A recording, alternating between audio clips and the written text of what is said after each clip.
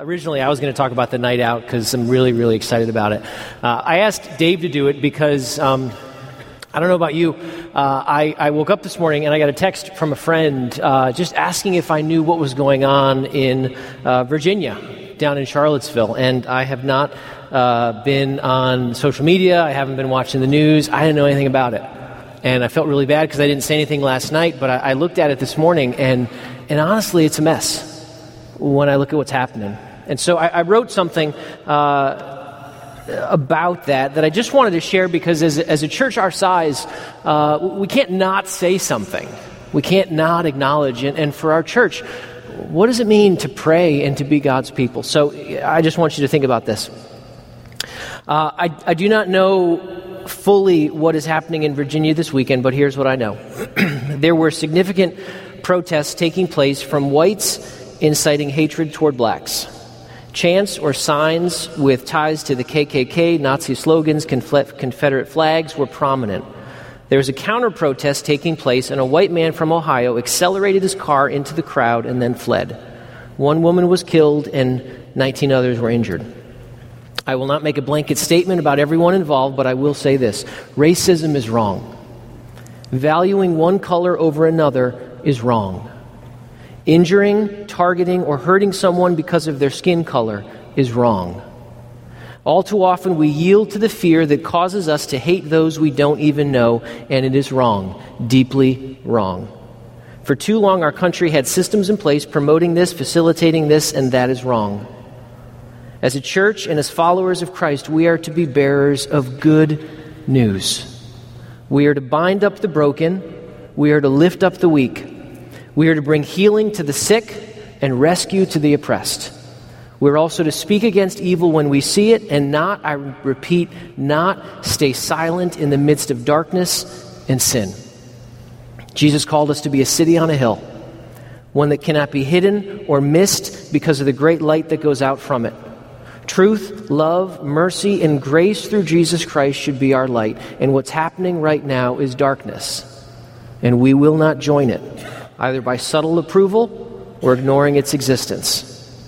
Today I'm reminded of the need for the people of God to be God's people. So before I get into my message, I want to take a moment and I want to pray for the families. I want to pray for those in fear. I want to pray for those who are hurting. I want to pray for the peace of Christ to descend on that place and our entire country and bring true healing. Would you pray with me? God, we're here today because we need you, and we acknowledge that. We acknowledge our dependence on you. We acknowledge our need for you. And God, even now, I pray for those who are in Virginia, who are right on the front lines of needing your love. They need your peace. God, we lift up the families of those that are hurting. We lift up those that are in fear. God, we pray for those that are injured. We pray, God, that you would bring healing and peace, and that, God, what's happening down there at many times is a small piece of what's happening on a larger scale in many other places. Lord, we're reminded that we're called to not be of this world.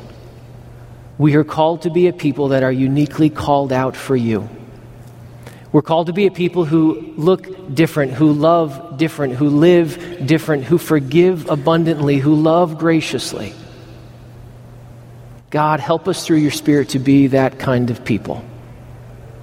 God, help those who are living in darkness to see the light of who you are.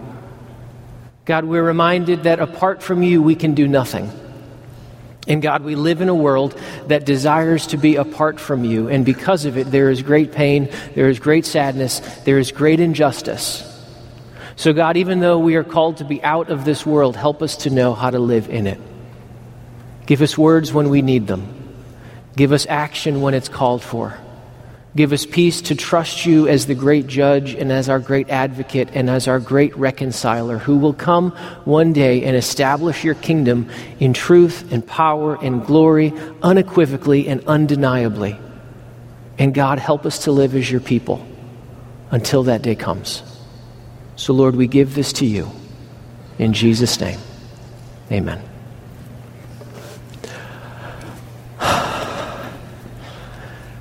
I have a question. This is getting into my message. Do you hear God calling in your life? Do you hear God calling in your life? My first memory of hearing God's voice was when I was a little kid, and I remember Him calling me to serve. And I remember it was a very strange moment for me because I was small, but I really believe that I heard God's voice audibly calling me to serve Him. And I didn't know if that meant I was going to work in a church. I didn't know if it meant I was going to go on the mission field. But I felt at a young age that God called me to do something different. And that radically affected how I grew up. For years, I wouldn't talk about it because I was a little embarrassed about it. I didn't know how to handle it. I didn't know what to do with it. But I knew that as I got older, I always felt like I had this thing that I couldn't shake, that God wanted me to serve Him somewhere, somehow. As a teenager, I heard God call me, but I struggled. I struggled like a lot of teenagers with lines of purity and faithfulness and identity. Who am I? Who does God say that I am? Am I defined by the world? Am I defined by my parents? Am I defined by my friends? What is God's call in my life, and do I really hear His voice speaking to me? In college, I heard Him calling me again as I got a deeper sense through meaningful community of what it really means to follow Jesus. I had older men who mentored me. I had brothers in Christ who challenged me. I had relationships that helped me hear God's call and respond to Him at work in my life. 8 years ago, Carly and I heard Him when God's voice called us to adopt our 2 youngest girls from Swaziland. And I can tell you that adoption was nowhere on my radar. That there was nothing going on in my life that had me looking for it or asking about it or praying for it or seeking after it. It was not on my bucket list of things to do. I was very comfortable, very content with where I was, but I went into a situation, I went outside of my normal routine, and I saw a great need, and I felt like God say to me, literally, I heard Him say to me, what if I asked you to do something about this problem? And so Carly and I, we prayed about it, and we felt convicted that God wanted us to adopt, and so we did. And then 7.5 years ago, the call came again from God to come to New Jersey, because honestly, that's what it would take to come to New Jersey, was literally hearing God say, go to New Jersey. No offense to New Jersey residents, I love you, my heart is for you. But I ask you this question, do you hear God calling in your life? Another way to look at it is, where is God showing up in your life right now? When you think about it, where do you see God directly showing up? Where is He at work? When is the last time that He saved you? When is the last time that He rescued you? That He moved you beyond what you would do on your own, and He took you to someplace different? That you allowed God to shake you out of your status quo and do something different for Him. See, as Christians, many of us are good, and I've been guilty of this too, where when we talk about God at work in our life, we're really good at saying, well, when I was 7, I gave my life to Jesus. Now, I'm not criticizing that because I'm in that same camp. But I get nervous when I hear Christians talking about the stories of God moving 10 years ago, 20 years ago, 30 years ago, I saw God moving. Do you hear God calling you today? What about this past week? What about this past month? What about this past year? Where have you heard His voice calling you, and how are you responding? Because this idea of God calling you is essential, because it's the difference between experiencing a real life of fullness with Jesus and just getting by. I was thinking about that because this past July, I had a chance to go with a group of high schoolers down to Quito, Ecuador. That's right. Right there. I told them to come so they could do that. I was hoping for more, but it'll work. Signs, banners. So we took 20 high schoolers and 5 adults. And it was my opportunity to try to compensate for my age and to try to be relevant and to try to be involved and be engaged. And I got to tell you, I had a great time. There's a picture up there of the team. And first of all, it was an amazing group of students who had a chance to be used by God to do some pretty incredible things. That happened on site in Ecuador. And there's a ton of things I can say that I won't. But let me tell you, when I met with them, when we met as a team to talk about what do you want to see happen when we go? What are you looking forward to? What are you expecting? When we would talk about that, they really struggled with verbalizing what they expected God to do, because honestly, they had no idea. But what they knew was that they wanted Him to move. What they knew going into it, even though they had no idea what they would be doing or what would happen or what would be involved or what would take place, what they knew was that they wanted to hear God and they wanted to see Him. And so they went on a short-term trip. And the benefit of a short-term trip, what they saw was that the patterns of their lives were replaced with the posture of hearing and responding to God's call. And today they're different. They went on a trip and experienced so that the posture of their lives could change into one of hearing and responding to God's call. And today something is different. When we met this past Wednesday night and they were talking about their stories and what they remembered and what's been different, one after another, what I heard from them is that they got a taste of the fullness of life that comes from hearing and responding to God's call on them.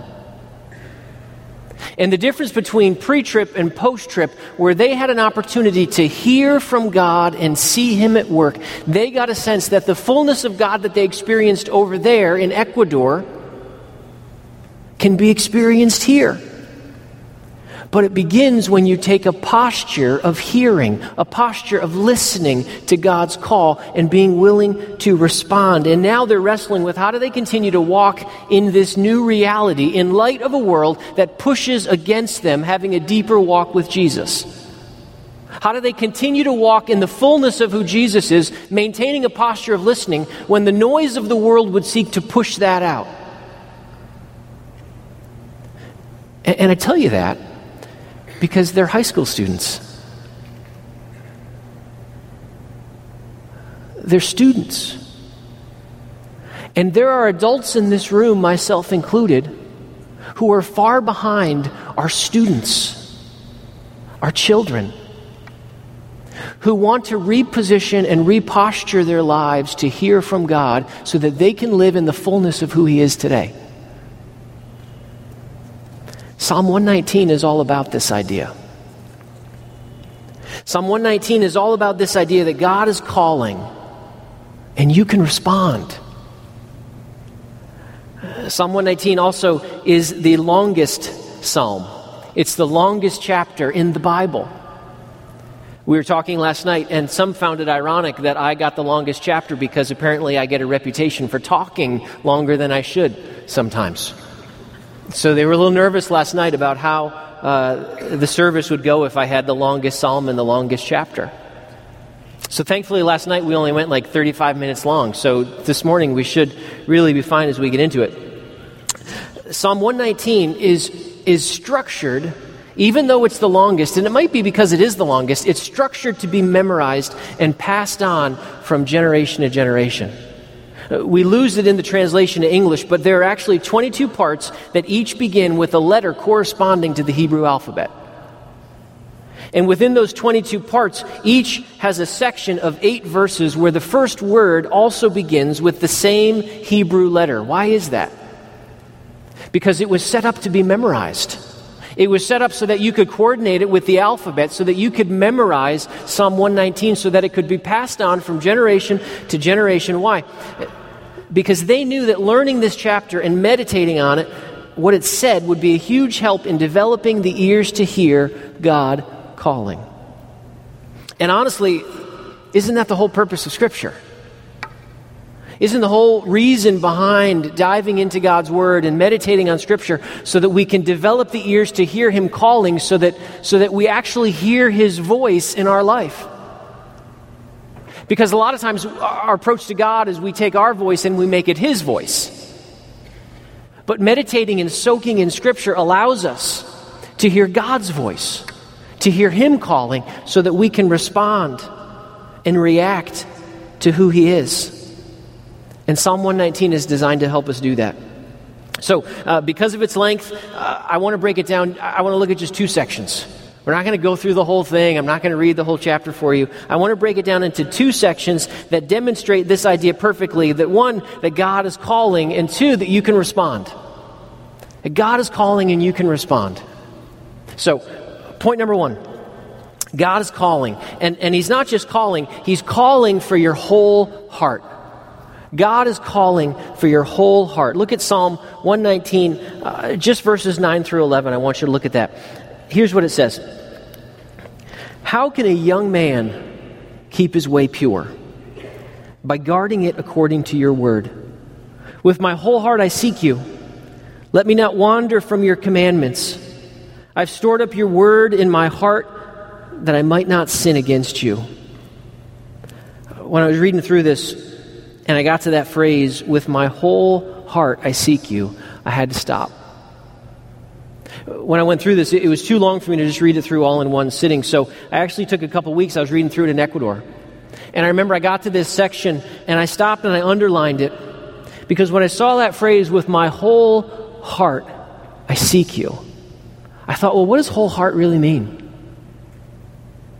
And I remembered I underlined it because I wrestled with this idea. Is that true of me? Can I say that honestly? God, with my whole heart, I seek you? And then I started to wonder, why does the author pose this question to a young man?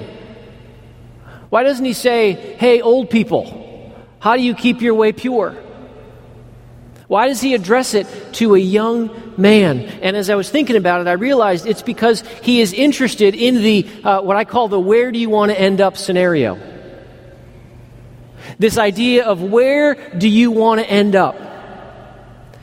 I found that when I talk with people, when I interact, especially in counseling situations, that most people like to talk about what's happening today. They like to talk about where they've been, what they've done. They like to talk about what's been done to them. But when I sit and talk with people, I find it's uncomfortable for many people to talk about who they want to be or where they want to end up. Why is that? Because confirming the direction that you want to go, your end goal, immediately forces you to reconcile your current choices with whether or not they're helping you get there. That's my where do you want to end up scenario.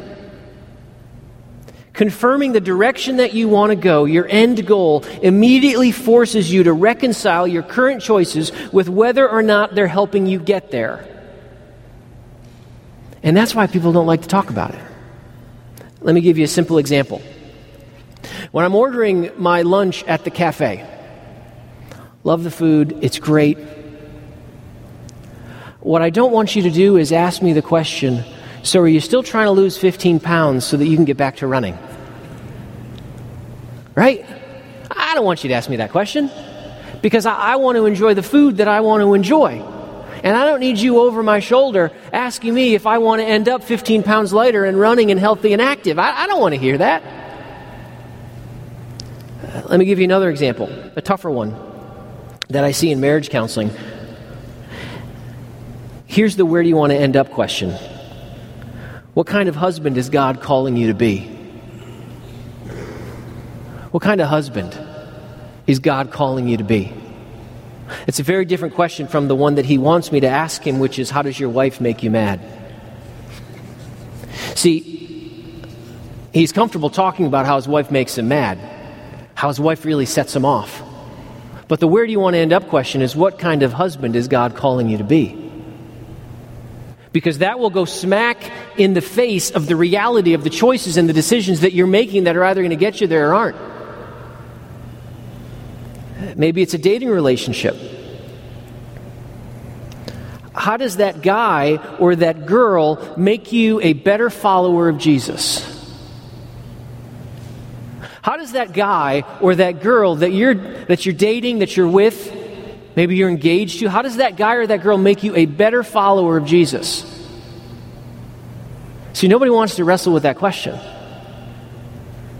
Here's the question that they want to hear. Do I feel good when I'm around him? Does he make me feel special? Does she look good? Do they laugh at my jokes? Oh, one person laughed. That was nice. But I wonder, do you wrestle with the where do I want to end up kind of questions? And honestly, I think that we run away from those things. Because honestly, we don't want to deal with it. That's one of the reasons that we run away from community. Because I don't need one person pushing the where do I want to end up kind of questions about my marriage, about my parenting, about my singleness, about my job. I just want people that are going to agree with me. And so what we find is that people run, they flee from community. Scripture tells us that iron sharpens iron, so one believer sharpens another and helps the other grow. That should be happening in community. Is sharpening comfortable? No. Is it necessary? Of course it is. Do you have accountability in your life? Do you have people who ask you the where do you want to end up kind of questions? The psalmist isn't asking a young man what feels good. He's not asking him what makes you happy. He's saying, do you have a plan to be in close relationship with God so that you can live in such a way that He is active and moving in your life? Do you have a plan to hear from God and respond to God so that He is active and moving in your life? That is the million-dollar question. And if the question is in verse 9, verse 10 has the answer. With my whole heart I seek you. God is calling for your whole heart. He doesn't want part of you. He wants all of you. Every single piece of who you are, He wants. Not the comfortable ones, not the religious ones, not the ones that just show up when you come to church. God wants all of your heart. I want to read something that I found years ago, but it describes this so well. It's called My Heart Cries Home by a guy named Robert Boyd Munger. And it's basically an allegory that he writes about how he has asked Jesus to come into his life. He's given his life to Jesus. And he goes through this process of bringing Jesus in, and he writes about his heart being a home. And so he takes Jesus from room to room throughout his heart, and he invites Jesus to be part of the cleansing that happens in each one of those rooms. And so he goes through the library, which represents his mind, his thoughts. He goes through the dining room with Jesus, which represent his desires and his appetites. He goes into the workroom, which represent his gifts and his skills and his talents. He even goes by the locked closet of his life, those things that he hides and stores away that he doesn't want anyone to know about. The things that he's embarrassed by, the things that he's ashamed of, that he has put behind lock and key so that no one can see it, but he knows that they're there. And he goes room by room, phase by phase, through his heart with Christ, asking him piece by piece to take these different parts of him, until finally he gets to the end of this walkthrough and he realizes the futility of giving Jesus portions of his home. And I want to read for you the ending that he comes to as he realizes the futility of only offering Jesus parts. Listen to this. He says, "Then a thought came to me. I said to myself, I've been trying to keep this heart of mine clear for Christ. I start on one room, and no sooner have I cleaned that than another room is dirty. I begin on the second room, and the first room becomes dusty again. I'm so tired and weary trying to maintain a clean heart and an obedient life. I'm just not up to it. So I ventured a question. I said, Lord, is there any chance that you would take over the responsibility of the whole house and operate it for me and with me just as you did that closet? Would you take the responsibility to keep my heart what it ought to be and my life where it ought to be? I could see his face light up as he replied, "Certainly, that is what I came to do." You cannot be a victorious Christian in your own strength. That is impossible. Let me do it through you and for you. That is the way. But, he added slowly, I'm not the owner of this house. I'm just a guest. I have no authority to proceed since the property is not mine. The author writes, he says, I saw it in a minute, and dropping to my knees, I said, Lord, you have been a guest and I have been the host. From now on, I'm going to be the servant. You are going to be the owner and master and Lord. Running as fast as I could to the strong box, I took out the title deed to the house, describing its assets and liabilities, location and situation and condition. I eagerly signed it over to belong to him alone for time and eternity. Here, I said, here it is, all that I am and have forever. Now you run the house. Here's what I want you to understand. You will never experience the fullness of a life in Christ when you only give him access to a few rooms in your home. You will never experience the fullness of what it means to live victorious in Jesus. To have a life that is built on a solid rock instead of on the shifting sands of this world.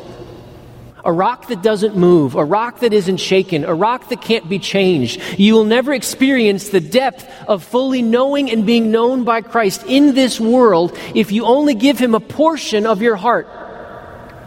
If you leave areas of your home, some are for him, but the rest are for me.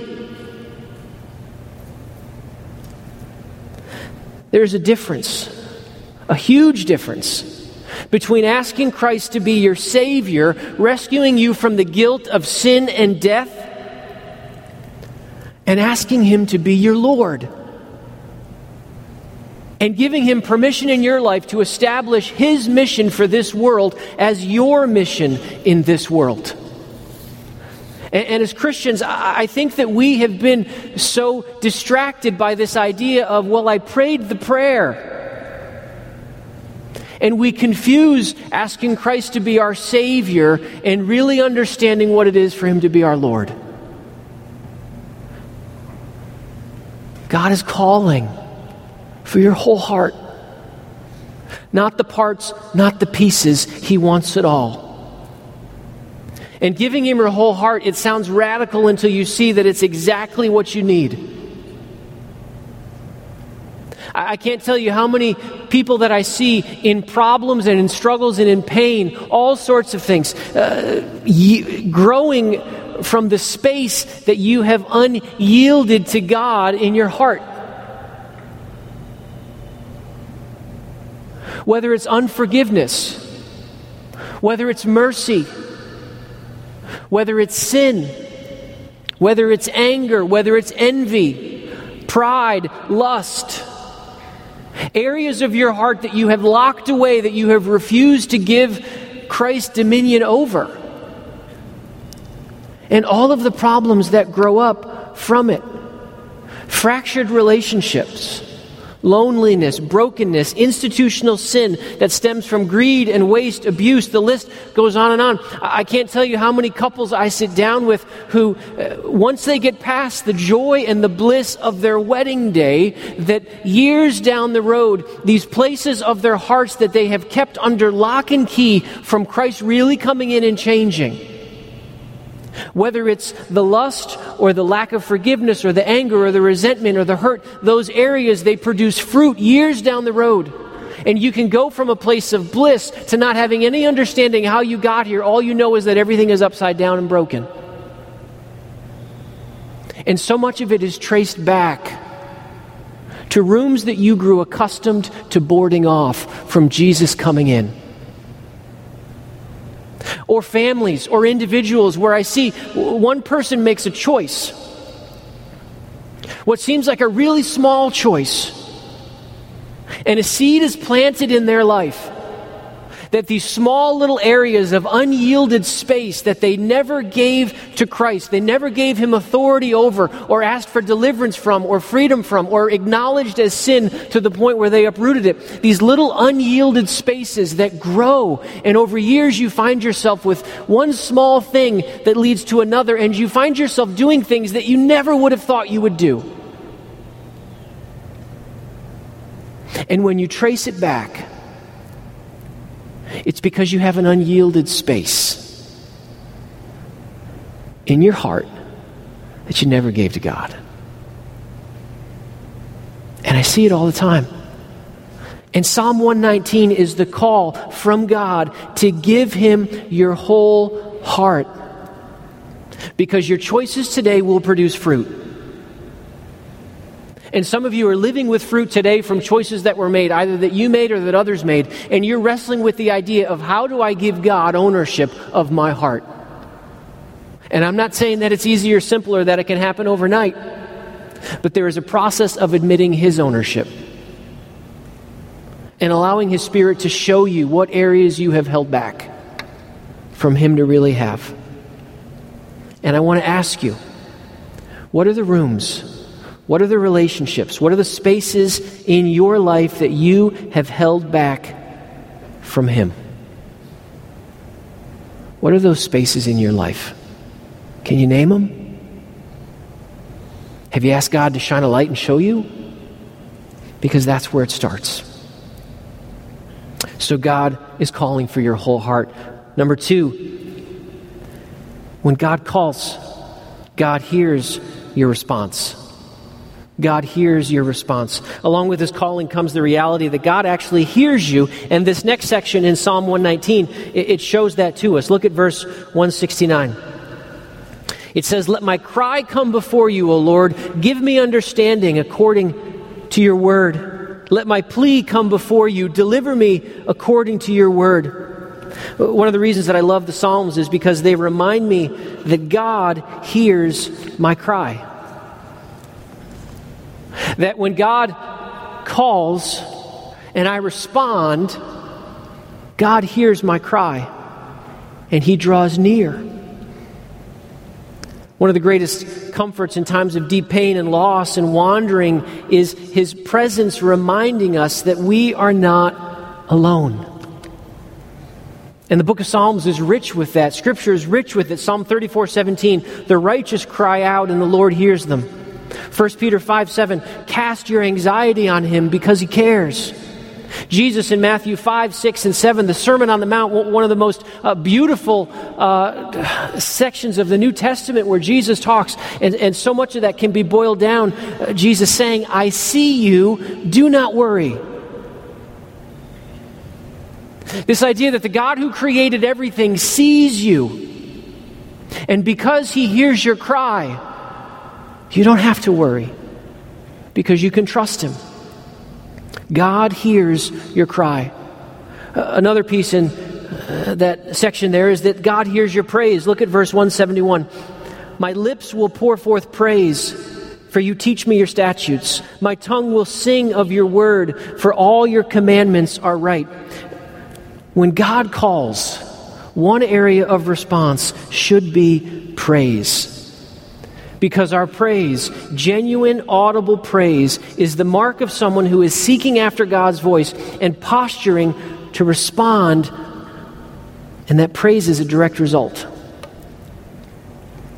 What role does praise play in your life? Why do we sing as part of our service? Have you ever thought about that? I mean, do you ever find it odd that you come here on a Sunday morning with a large group of people, a lot that you don't even know, and you stand and you just sing songs? I was thinking about that this week, and I've thought about it before. Where in your normal life does that ever take place? I mean, honestly, have you ever thought about that? Where in your normal job, your normal life, would you ever all get together and be like, "Hey, let's sing some songs"? Think about it. In your job, maybe you work in finance, maybe you are a teacher. I don't know what you do. Maybe you work in a cubicle. Maybe you're in charge of a lot of people. Maybe you design radar-guided missile systems. Has your boss ever called you in and be like, hey guys, we're going to have a team meeting. Turn to page number 27. We're going to sing the first, second, and fourth verse. Let's just start to sing together. You don't do that. Now, if there's a birthday cake involved, we're all very comfortable. We can do that. But have you ever wondered why we come in here and we actually sing songs? Well, here's the answer. Psalm 172, my tongue will sing of your word. There is power when our mouths sing of the goodness of God. There is something uniquely different about the people of God in that our tongue will sing of the glory of God. Our tongues will proclaim who He is.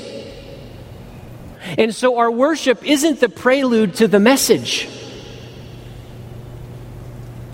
Our worship is a standalone activity that is counter to anything else that happens in your world, where you come together as believers in Christ so that what? So that my tongue will sing of your word. So that means that worship doesn't look like this. Boop, boop, boop, boop, boop, watermelon, watermelon.